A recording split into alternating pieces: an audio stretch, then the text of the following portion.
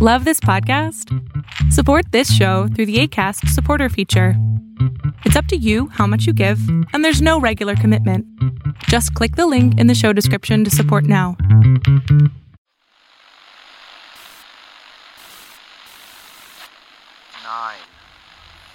12. But we can discuss that later. Yeah. All right, Mr. DeMille, I'm ready for my close-up. Hooray for Hollywood. That's good, we finally Hollywood. Coming to you direct from our super secret studio. Hello, this is Washington for Beautiful People on Deep State Radio. We're broadcasting from the West Coast, and today I am beyond thrilled to be joined by author, Emmy Award-winning actor, director, podcast host, and one of my favorite tweeples, that's my word for people on Twitter, Jon Cryer. Hey, Jon. Hey, Emily, how are you? How was that intro? That was I was impressed with myself. Suddenly, I had been feeling anxious and I had a lot of insecurities and lack of self-esteem, but I don't have them anymore. Thank you, Emily. You're welcome. Should we end it right here? Yes, let's just quit while we're ahead. I mean, it's on a high note. I mean, I don't know where else we can go. You're right. It's all downhill from here. Before we dive into all the politics and Trump stuff, I was doing a little research as the former CIA person that I am, and I saw that you went to the same high school that my dad went to. What? Bronx Science? You were like a mathy nerd, because he was a total mathy nerd. I was not. No, I was science adjacent. In high school, basically... very LA of you to call it adjacent. Yes. Basically, no, I wanted to be an actor by the time I was 12. And the logic for me was that I did okay academically, pretty much until my last year of junior high school, when I realized that it was much more fun to be an actor and not bother to do well academically. And so but I did at that point realize that colleges would find me a lot more interesting and well-rounded if I went to a fancy science school, and I took the test and I was able to get in.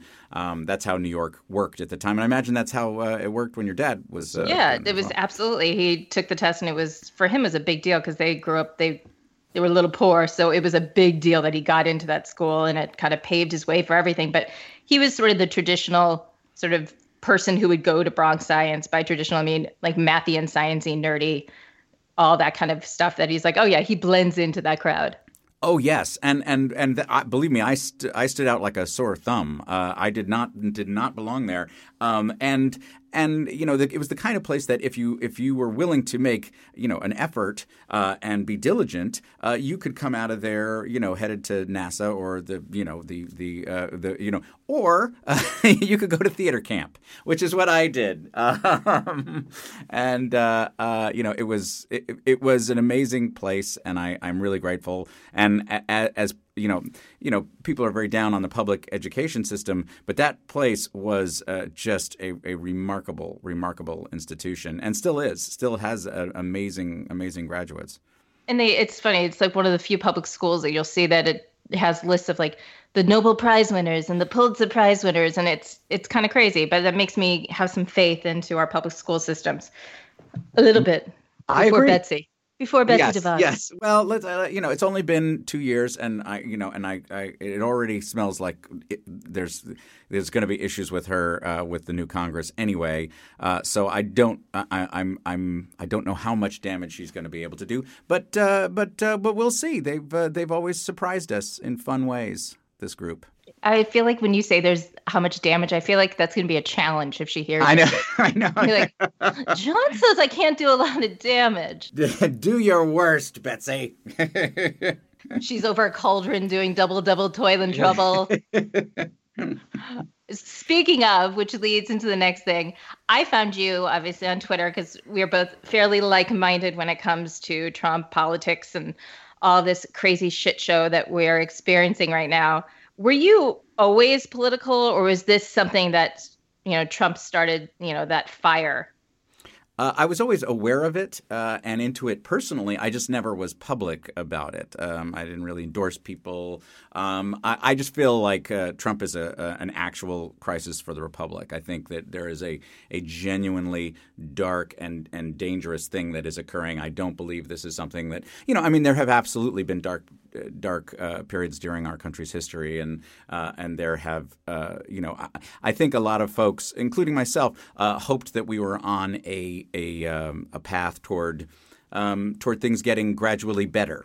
Obviously that seems to be the soul of progressivism, but I think that this was a very ominous turn for where America could go, and so I just felt like I had to start saying stuff. I mean, if you look at my Twitter, my Twitter before Trump was just here's a Patton Oswalt quote that I found funny. Here's this. I mean, it was just light stuff. Oh, here's dogs barking. Aren't they funny? They sound sort of like they're saying hi, mom. That was my Twitter pre-Trump, and I totally sympathize with the folks who would love for me to just stay out of politics, because I would love to too. I would love to just let this go on autopilot and have everybody, have a functioning democracy. But that's not the way it's looking. Yeah, I had a lot of musical theater quotes, lots of jazz hands in my tweets. Talks about The Bachelor, and then all of a sudden I'm like, oh, that's going away. Yes. There's no more about accepting the final rose anymore. I can't do it. The shit's going down. It's done. It's going on. Were you ever nervous about reprisal, or when you were, because what I appreciate is that you're super candid in your tweets, and obviously I know where you stand, and that to me is important, that people are very clear with, how they feel about issues and how they feel about candidates, and especially because you have a platform, which is exciting for me to see that, people are using their platform to, for good instead of evil. Was that ever a thought to you, like, I could really alienate some people, or was it not because it's Hollywood and, we're fairly left-leaning over here? Oh, yes, it was absolutely a concern, because I love entertaining people. I love just being funny and having a great time, and I love being a part of art and being allowed to be a part of art. And and it's you never really feel secure in the business. So I was very concerned about it. I don't want to alienate people. I really don't. And I really and yes, I did get a fair amount of pushback, a lot of homophobia, which I found fascinating as a straight man. Yes, that was a lot of the go-to insult, was as though I would somehow take insult at being referred to as a gay man. Say some of my favorite people are gay, so good luck with using that as an insult. So I got a fair amount of that, and I still get a fair amount. But actually, I discovered a very liberating thing, which is I don't have to be the smartest guy on Twitter. I'm certainly not the smartest guy on Twitter. I don't have to win every argument. I don't have to win any arguments. I don't have to get into arguments. I can just, the things that are, if somebody brings up a genuinely fair point, very often I will let them know that's absolutely a fair point, and that, blows my supposition out of the water. I'll try to admit that when I do that. I try to, if I find out that I've posted something that turned out to be wrong, I go back and I try to delete that tweet and post something to the effect of, that turns out that article was debunked. I try to be somewhat responsible about what I put out there, but also realize that it's just me putting stuff out. I think of it sort of like broadcasting. You sort of back in the old days of the TV networks, you put it out there, and you just and people can react to it however they wish. But I'm not responsible for their reactions, and I'm not going to rebut them, and I'm not going to, and I'll take what is joyfully offered. And what's offered in good faith. A lot of people want to start an argument just to start an argument, and a lot of people have absolutely absolutely valid points. And I try to follow some people that disagree with me as much as possible, so I don't feel like I'm just living in an echo chamber. But I also try to do ones with people who are arguing in good faith, So I think that's kind of important. And I try to do that as well. I try to have a few folks in there that I vehemently disagree with. Not like an Ann Coulter, who is just, you know, evil. But, and I hope I didn't offend her because I'm sure she's listening right now. She's my biggest fan. Actually. And she's here right now. And surprise! It's just turned into a total episode of Maury Povich. I try to do the same thing. It's funny when you said you don't have to win. And that's something I'm trying to get over, because my inclination of always wanting to be right is then to like see some tweet and then be like, oh, I'll show you. And then start digging up information on the internet and spending 2 hours to prove to somebody, you know, in some state, you know, that they're wrong and they don't care. But for me, I'm like, oh, I'll show them. And it's so silly and it's so dumb. But I think it's just the atmosphere we're in and how everything is so heightened, and nobody, at the end of the day, you're right. It's words. These are my thoughts. These are my words. And that's truly what it is. Yeah. And I try to not pontificate about stuff I don't have any real understanding of. I do that in life, mind you. I don't do it on social media. But also, I try to remember also that the social media environment is incredibly polluted. You know, there's trolls, there's bots, there's, you know, Russia is still running influence operations. You know, they're still doing it. You know, to what degree it matters anymore, I don't know. But you know, they're still just in there muddying the waters. And so again, you know, you know, sometimes I'll see somebody who I just think, oh, okay, that's it's you know, they've got no avatar and they've got, you know, 7 followers and they, you know, I look around and the other stuff they're tweeting is total BS. It's like, oh, okay, yeah, that could be just a bot, or you know, the grammar is a little flawed. Yes. I'm like, okay. They didn't teach you anything in Moscow. Oh, yes. Okay. And you know, it's possible that I'm wrong and that's a, you know, a deeply earnest person expressing their wish on Twitter, but they just weren't willing to put their picture up. Fine. I'm sorry, earnest person out there. I wish you the best. I'm going to start calling all eggs earnest persons. It's earnest person. That's a good name. Now, I do have a question for you. I don't block many. I've only blocked a few people who are like actively, malign or malevolent. Generally I just mute them because I figure it's better that I can, you know, be communicating to them actual information than the BS they're generally swimming in. But do you actively block?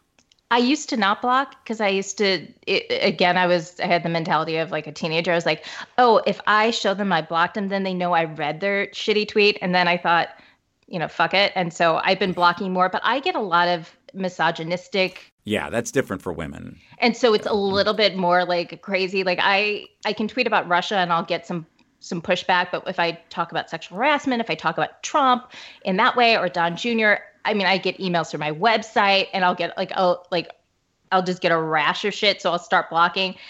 I block if anybody is like truly, if it's like truly hateful. Like you can disagree with me and I won't block it. Like I get it. If it's like a genuine disagreement, I mute sometimes because it gives me joy to think that someone's screaming at me and they have no idea I can't hear them. I'm like, oh, keep screaming. That's kind of fun. But so I started, and it actually was a little bit liberating to go, okay, they're done. Like, I don't have to have it in my world, especially if they're super, you know, if they're just super hateful, because that to me was surprising getting on Twitter too.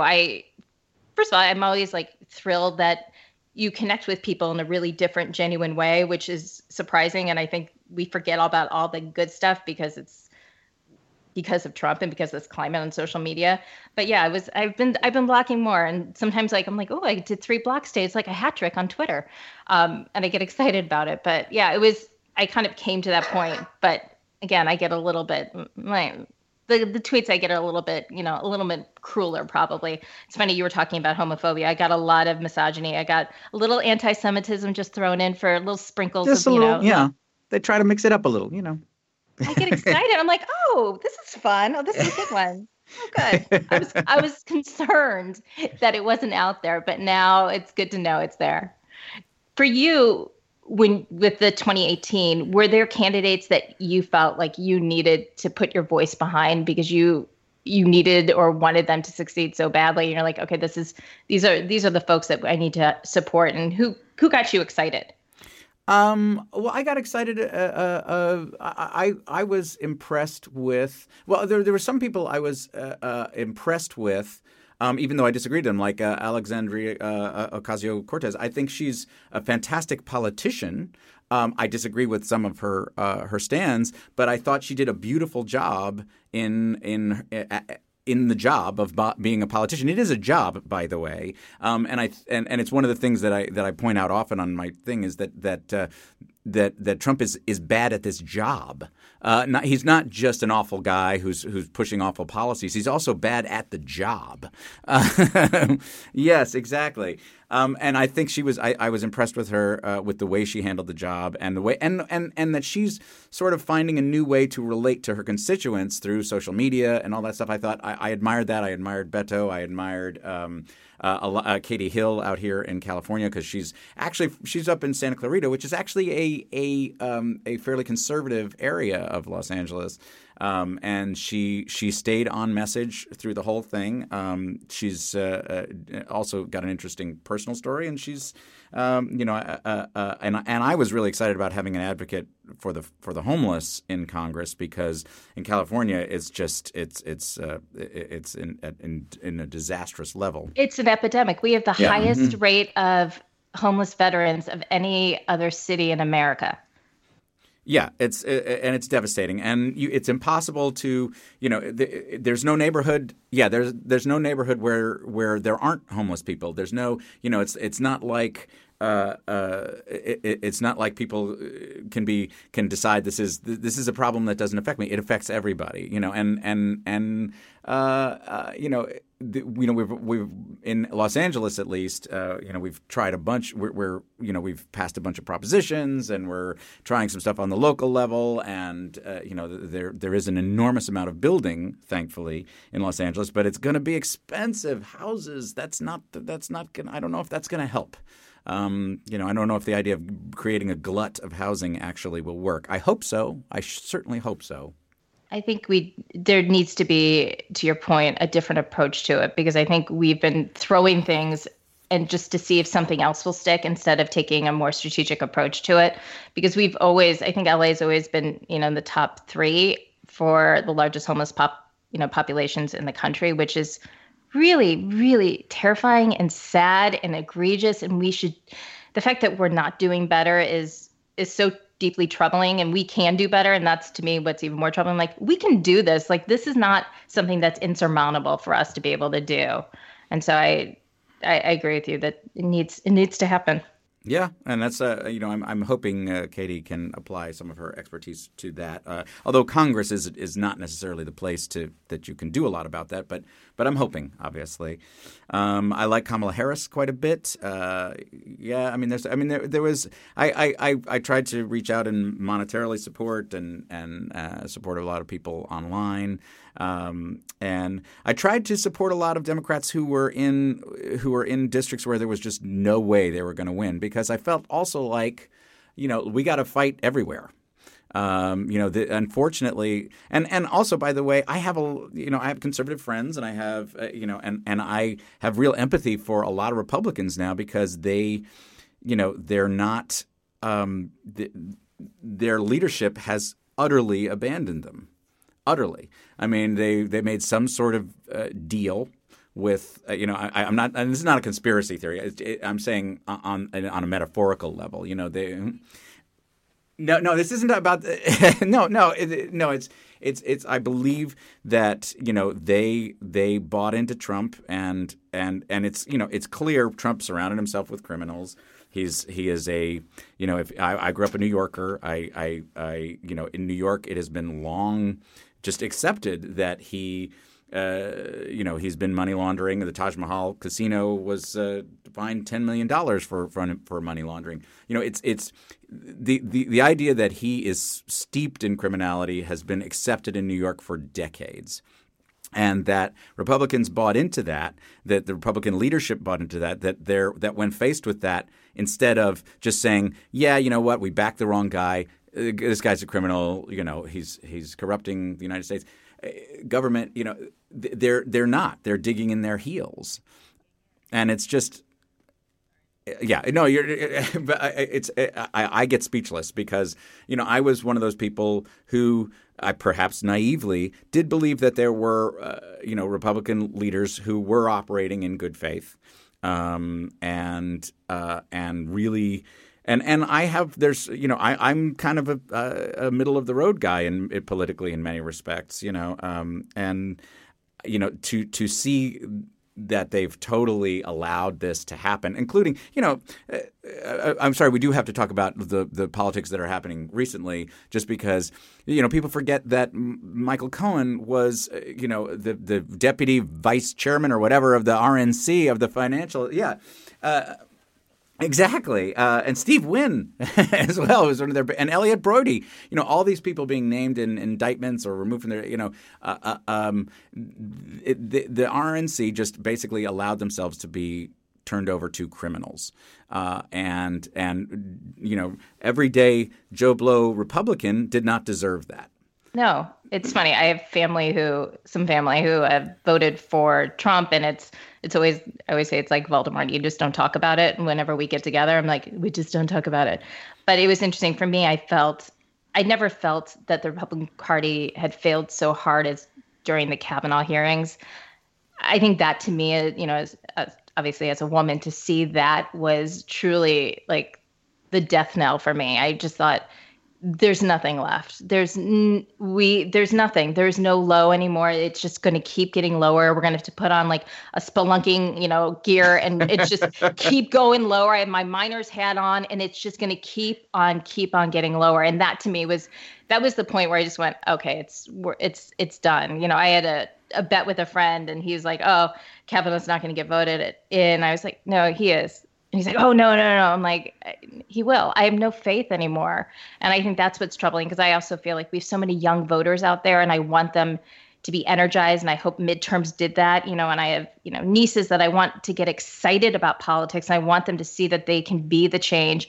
But when you see things like Kavanaugh or anything that's going on now, I just think this is not the America I knew. This is not the one I signed up for to work at the agency. And so it's been totally corrupted. And I feel for, Republicans who were not, not Trump Republicans, who really, felt a real commitment and a patriotism. They may feel differently than you and I on issues, but that's good.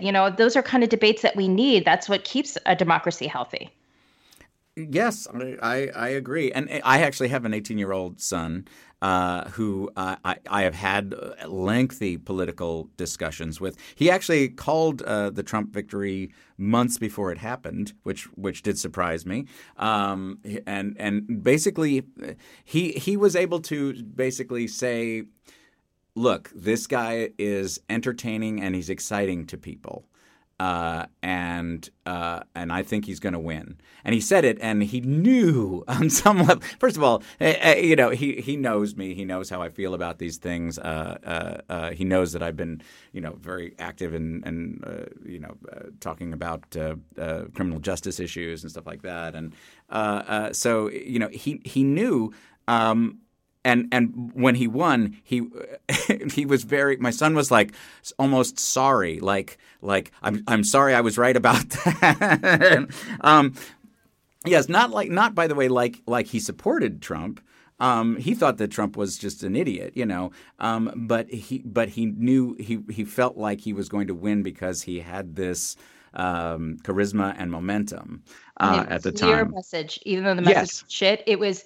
To me, that's what I was like, oh, it's an easy message for people to hear. Make America great again. It's dumb as shit, but I think everyone's like, oh, okay, I get it. It was very clear. And my husband actually called it, I'm like, oh, I hate it when you're right. And he knew I was like literally devastated, but he was right. He goes, he's going to win. People just are going to glom onto that. And it was a dark, dark day. I hope you grounded your son. I did not. I did not ground him. I hired him as a political consultant for the DNC. No, you got to listen. Actually, and interestingly, I do have good political arguments with him, and he's a white kid who grew up in in a school with diversity weeks and all that stuff, and I kept finding myself saying, listen, this is not your fault. Okay, it has been this way for a long time. The people who claim that it's that racism is real and all those people, they're right. It has been this way for a long time. It's not your fault, but it is your responsibility to try and do something about it. So it's hard because as I said, as a white kid growing up, and he went to a very nice school, and and he feels to a certain extent should he feel guilty about all of this? And I was saying, no, again, it's not your fault. I sent you to that school. It's not your fault. It's my fault. But seriously, but that I try to let him know that, that stuff that sounds like people out there just claiming they are, I think that people want to claim a certain mantle of victimhood. And so everybody has, for everybody to feel like their pain and their struggle is real. I think that's an essential human thing, because nobody wants to feel like, oh, everything was easy for me. I earned this, but there are actual victims. There are, it's not the conservatives who got kicked off Twitter. Those aren't the actual victims here. There are victims, and you have to listen to that and see that, and I think he's going to college now, and he's seeing things for himself, and he's a very smart kid, and it will be very fascinating to see where he goes. I was going to say, you were mentioning about criminal justice, which leads nicely into your podcast. And I was reading about you because, now I'm a podcaster. I don't want to brag, John, but this is my 5th podcast. I'm sure you could tell. Yeah, we're a special group, us podcasters. Yeah. If you need any tips, tricks, just let me know. After these 5, I feel like I have it down. Yes, we are growing by the moment. Actually, everybody has a podcast. Everybody has a podcast. I remember I told some of my family, like, "Oh, you too." I'm like, truly, the response shouldn't be "you too," should be "congratulations." Exactly. Like, oh yeah, you got one too. Great. I was like, okay, I can't impress anybody anymore. There's nothing. Congratulations. Thank you. Thank you, John. For you, I was reading the genesis of it and how you listened to Serial. I'll have you describe how you got into hosting your podcast, if you wouldn't mind. Sure. My wife had one night said, "Oh, you got to listen to this podcast," and I said, and I had never really listened to podcasts before. It was fascinating how long podcasts existed before they exploded. They exploded. They existed for like 3 years, and people were putting them out, but nobody really paid that much attention until Serial. And she literally handed me one of her earbuds, and I put one in, and she put one in the other in her ear, and we listened to the first episode of Serial, and I was hooked. That first season, and Sarah Koenig is just a fantastic storyteller. Beautifully observed details, and she's great at what she does. And obviously, the This American Life people are wonderful at it, going way back.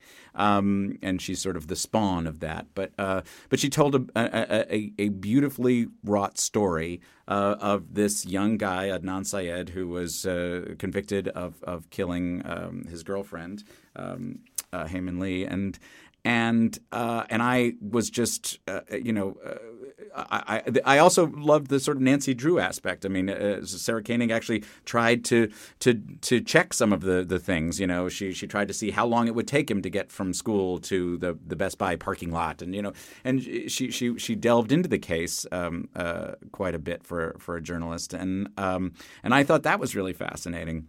And then I turned a friend of mine onto the show, and then we were jogging one day, and he said, one of the three lawyers who got Sarah Koenig involved in that case, they have their own podcast now called Undisclosed. And I said, "Oh, okay, I'll check it out." I was now addicted to it thoroughly.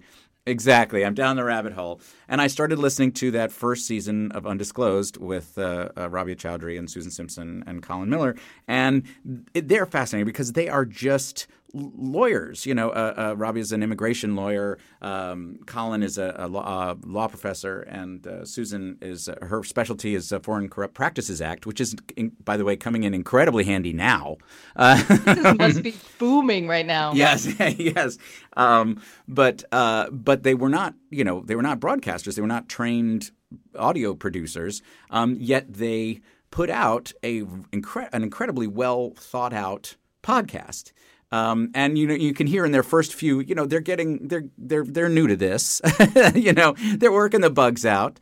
But I was hooked at how deeply they were able to go in, and I realized that the podcast as a form is an incredible new thing because it allows people to go into stories with way more depth than they used to be allowed to go into, because you can do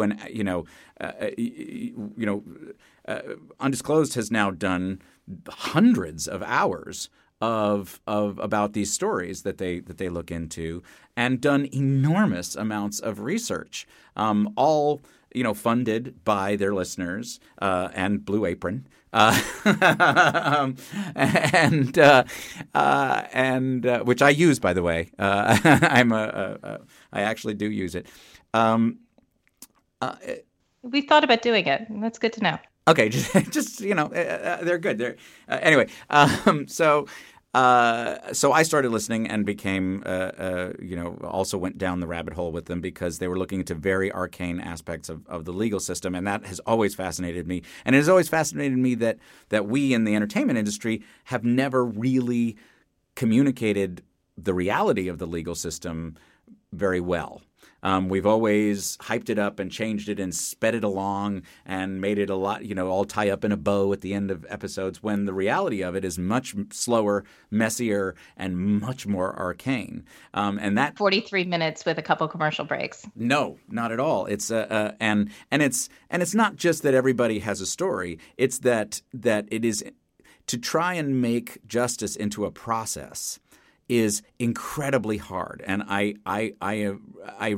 admire the lawyers and professors and all these people trying to and lawmakers in Congress trying to make the law into a process that is evolving and fairer.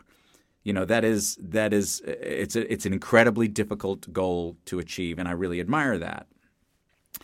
So that's what hooked me into the show. And eventually, do you want to hear how I ended up on the show? I do, but I was going to say you were talking about what I think is so impressive about these podcasts, specifically Undisclosed, is that it also shows it's such a new form and it's such a powerful way of fighting justice and of bringing a real spotlight on what's going on that I don't think we had before. And it's a way to get ears and attention on it, which is so needed because our system is broken and it needs so much fixing. So the fact that they can do so much good through this medium is, to me, just impressive beyond belief.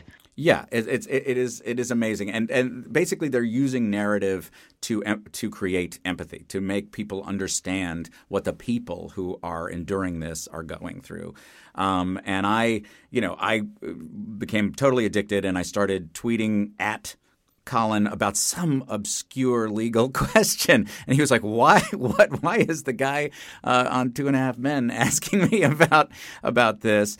The real John Cryer's asking me? Yeah, oh, okay. It was very weird, and eventually, and then Adnan had another hearing in Baltimore. And during that hearing, Rabia, his champion, and actually she's a very close family friend of his. She was tossed out of the courtroom because she might be considered a witness later at one point, and it was kind of a pretext because clearly the prosecutor at the time was unnerved at having her there staring at him the whole time. This prosecutor is, I'm grateful, kind of incompetent, which is as I said, I'm grateful for. But so she was stuck in a Dunkin' Donuts across the street, and while she was there, I DM'd her saying, "Hey, if you're bored, I can send you an e-copy of a book I just wrote called So That Happened, which was my memoir that was out a few years ago. And I said, hey, it's a great way to pass the time in the Dunkin' Donuts. I'm always hustling. I applaud that way of doing it. Yes. You've got some downtime. Yes, exactly. So I knew she was cool on her heels in the Dunkin' Donuts, and I sent her a copy of the book. And I got this weird DM from her a couple of weeks later saying, "Hey, can we ask you something?" And then Susan Simpson sent this weird graphic of it was supposed to look like a present, like, "Hey, would you help? Here's a little," but it had these weird black curlicues on it that looked like pubic hair, which I was like, wait, where is this going? Where's this going, Susan? And she said, hey, would you be our Chris Hardwick? And I was like, what are you talking about? And he was host of The Talking Dead at the time, which was the talk show about The Walking Dead. After you watch Walking Dead, you have a talk show about it, and they said, we want to do that with Undisclosed. And I said, yeah, I would love to be the host of that. I don't know how available I am, but I would love to do it. And it's turned out I've been surprisingly available. And I love it. I love it. It is. I try to do a lot of research and be ready for doing it. Which actually does entail a lot of reading and being up on things. But I love it. I love that they're doing it. I love being able to make suggestions and have and perhaps help if I can. And it's just endlessly fascinating to me, and thankfully it seems like it's fascinating to a lot of other people too. Is there any dream interview that you would love to interview, like connected to what you're doing, or just through the process? Is there anybody you're like, oh, I would love to sit down and interview them? Oh, God. Well, the funny thing is, I mean, and you're doing this now as an interviewer. I'm not a great interviewer. I'm not a talk show host. So if you listen to the first few episodes of me on the Addendum, it's embarrassing. I'm terrible at it. I feel like I want to get better before I'm interviewing. But we've interviewed people in Congress. We've interviewed. I'd love to interview. Here's most people want to interview Oprah. I want to interview Larry Krasner, who's the new DA of Philadelphia. That seems like an easier get than Oprah. Yes, just throwing it out there. But like I said, I've become a criminal justice nerd. And I would love to interview people involved in the Adnan Syed case. I'd love to have the prosecutor on, although I've said awful things about him. So, He may not accept your invitation, Don. He may not.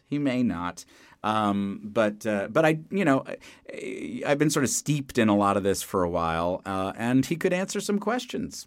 Like, I'd be like, how do you sleep at night? That would be the first one. How does one look in the mirror when they're that horrible? Yes, exactly. But then we could segue into a Casper mattress commercial, and that's how he sleeps at night. That's how you sleep at night, on a Casper mattress. Exactly. Well, we have a few more minutes, and I have already warned you that we've mentioned nerding out a few times here. I am the biggest musical theater nerd, and I would be remiss if I didn't bring up Company, the New York Philharmonic production from 2011, which I've seen many times. I have many questions, but I'll keep them short. Are there any other plans to do any other musical theater? Say yes, John. Say yes. Yes is the only answer that I'll accept. Yes? Question mark? There is nothing specific musically for me. There are a couple of things floating around as distant possibilities, but that one was a very special case. That one came together just through this weird bunch of serendipity. Basically, to give folks a little background, back in 2011, they put together this all-star production of Stephen Sondheim's musical Company at Lincoln Center. And in order to do that, they had to have everybody. It was just going to be a very limited number of performances because they got Neil Patrick Harris and Patti LuPone and Stephen Colbert. And she's my she's my person. Yeah. She's my spirit animal. Patty, we'll be talking about her. You and Patty. Oh my God. And I mean, it was a crazy cast. And at the last minute, I don't know if you heard, but Charlie Sheen went crazy on my show and they fired him. What? No, what? Something happened with Charlie Sheen? Really? Yeah. It was an incident, and suddenly I was unemployed at a time when I was not expecting to be unemployed. So I got this call from my agent saying, "Hey, they're doing this crazy all-star company in New York. Do you want to do it?" And I said, "Yeah." But I was under the impression it was an Encores thing. I'm sure you're aware of the Encores thing. Encores is a thing that they do in New York where they do sort of quick and dirty productions of things where people still hold the scripts and the actors are still it's very casual. It's just a fun thing that they do. It's sort of thrown together, and that's what I thought I was doing. It was like Sweeney Todd they did a few years ago that way. And Yes, exactly. It was lovely. It's fun. It allows. It's a very short commitment. You only do a couple of actual shows. You don't really have to rehearse nearly as much because you're on book and it's fun. An expectation of that. So you're going and going, this is how I'm going to see actors perform. And there's just a good atmosphere to it all, I think. Exactly. Well, that's what I thought this was. And then I got a call from Lonnie Price, the director, who said, well, we're going to have a choreography rehearsal tomorrow here in LA. And I was like, wait, what? There's going to be choreography? Yes. And then he dropped the bomb on me that this is actually a fully staged production. We're going to do it several times in Lincoln Center, and it's actually going to be shot on video and shown in movie theaters around America. But I was not the only one who was under that impression, by the way. Colbert was under that impression. Martha Plimpton, who was so amazing in it, also. Perfect and amazing. Yes, I 100% agree. But we were all just sitting around stewing on the first day of rehearsal, like, can you believe this shit? And yeah, of course, LuPone, she was made completely aware. She knew exactly what this was. So she'd been working on the song. First of all, she knows most of the songs because she's done these Sondheim tribute things. But she'd been working with a guy that she hired for 3 months before. So she shows up day one. She off book? Yes, just crushing it. And she's Patti fucking LuPone. That should be her middle name. It isn't. It's not. Wait a minute. Is it not her middle name? It is. Because that's what I call her all the time as I kiss up to the heavens. Yes. But she's lovely. She and I met her many years ago. My dad was in Evita with her. He played Juan Perón for What? a while. Yeah. My mind is blowing. That's my first musical. That was my gateway drug to musicals. Oh my God. It was my first soundtrack. I started listening to it like when I was 6, and I would get on top of the kitchen table, put my hair in a bun, and my nightgown, and sing "Don't Cry for Me, Argentina" to my grandparents and my parents. So did I. Wow. Yeah, that was one of my soundtrack that was, you still had the vinyl cast album, so I would wear it down to the nub. But absolutely. Yes, and just an amazingly staged production, and Bob Gunton originated the role of Juan Perón, but my dad took over for Bob when he left the show, and Patti was still in it for a while. So I just used to marvel at that amazing voice and presence came out of that tiny woman. She's tiny. But she was lovely. She was lovely to me then, and she was even more lovely this time around. And and just she comes to play. She doesn't come. She does not fuck around. She does not brook with if other people come unprepared. That is not cool to Patty. I love that. She doesn't suffer fools. She does not. She does not for a moment. And that's and I think she elevates everything she touches because of that. You get into work and Patty expects you to be good. I would be terrified not to be good. I would you have to be on your shit with her. Yep. And I was terrified because I had not been working with somebody for 3 months on my songs. So I worked my butt off. But what was really amazing was we had these Pace University students who we called our avatars because Colbert was still doing his show 5 days a week or whatever. Neil Patrick Harris was still doing his show in Los Angeles. So we didn't have a Bobby for the first week. If anybody has not seen Company, Bobby is pretty much the through line to the show. Yeah, he's in every scene. Everything. Yes. I'm singing Bobby Baby, Bobby Booby in my head right now. Exactly. And that I got to say a Bobby Booby was the thrill of a lifetime. And I sold it for everything it's worth. If you've heard it, you've heard me do it. It's a full-on Bobby Booby. But at any rate, we had these Pace University students who were, these 21-year-old musical theater kids who had to be our placeholders, who were standing in and doing the parts for all the people who were missing. So Katie Finneran was our Beth, the one who sings "I'm Not Getting Married," and Catherine Wake, who God love her, who's still a kick-ass performer and is probably off Broadway as we speak. She was a Pace University student at the time, and she was doubling both Katie Finneran and Patti LuPone. So in one run through, she had to sing "Ladies Who Lunch" and "I'm Not Getting Married," the two hardest songs of that show, and arguably two of the hardest songs in American musical theater to sing. You can't. Those are that's. And it was astounding. It was astounding, and so lovely for us all to be just around these amazing kids who were, just so excited to be there. And but so are we, frankly. So it was always my dream to do musical theater, and I think it would have happened for me if I could have sung. But that was never going to happen, according to everybody around me and anyone who's heard me sing. But that was truly that performance, that show was like a little bit of magic to see on that stage, that cast and you all coming together. It was so beautiful. Oh, thank you. It was an amazing experience, and it was great to see that even Colbert and Martha and all of us who this was not what we signed up for.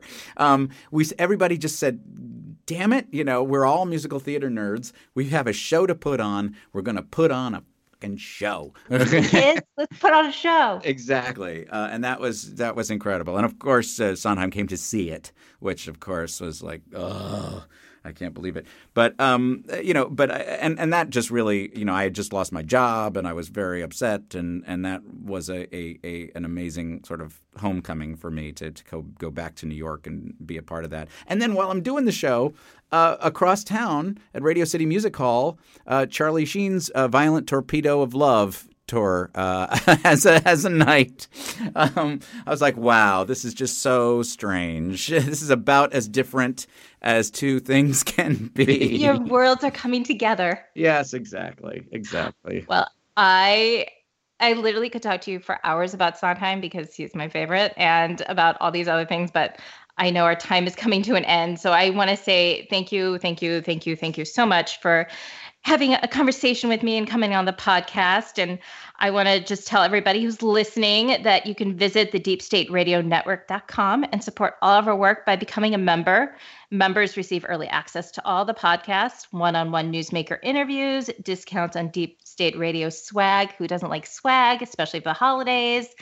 And the newsletter, and so much more. And the best part is, through the end of the year, Deep State Radio is donating 10% of all the proceeds to the Malala Fund and the International Relief Fund. So you can give that. You can give a gift of Deep State Radio membership, and you can follow, obviously, Deep State Radio on Twitter or Facebook. And you can visit Jon Cryer on Twitter as well and see all of his amazing tweets.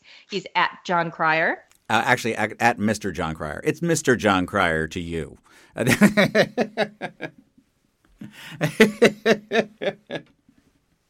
See, she should have stopped in the very beginning when I started with your intro.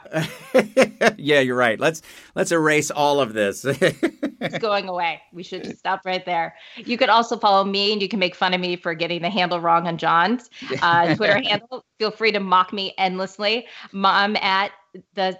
No, I almost got my handle wrong, John. It's because of you. Damn it, John. Never again. We're breaking up right here. Right now. Right now. It's over. Done. My handle is CIA Spy Girl, and feel free to tweet to me if you have any questions, comments, thoughts, only if they're kind and nice. If they're not, you don't have to tweet me. And thank you so much again, John, and thank you so much for everybody for listening. Talk to you later. Deep State Radio is a production of the Deep State Radio Network, a division of TRG Interactive Media. Our podcast today was produced in cooperation with Goat Rodeo Productions and was supervised by Ian Enright. Join us again for another episode of Deep State Radio. If you don't, we know where to find you.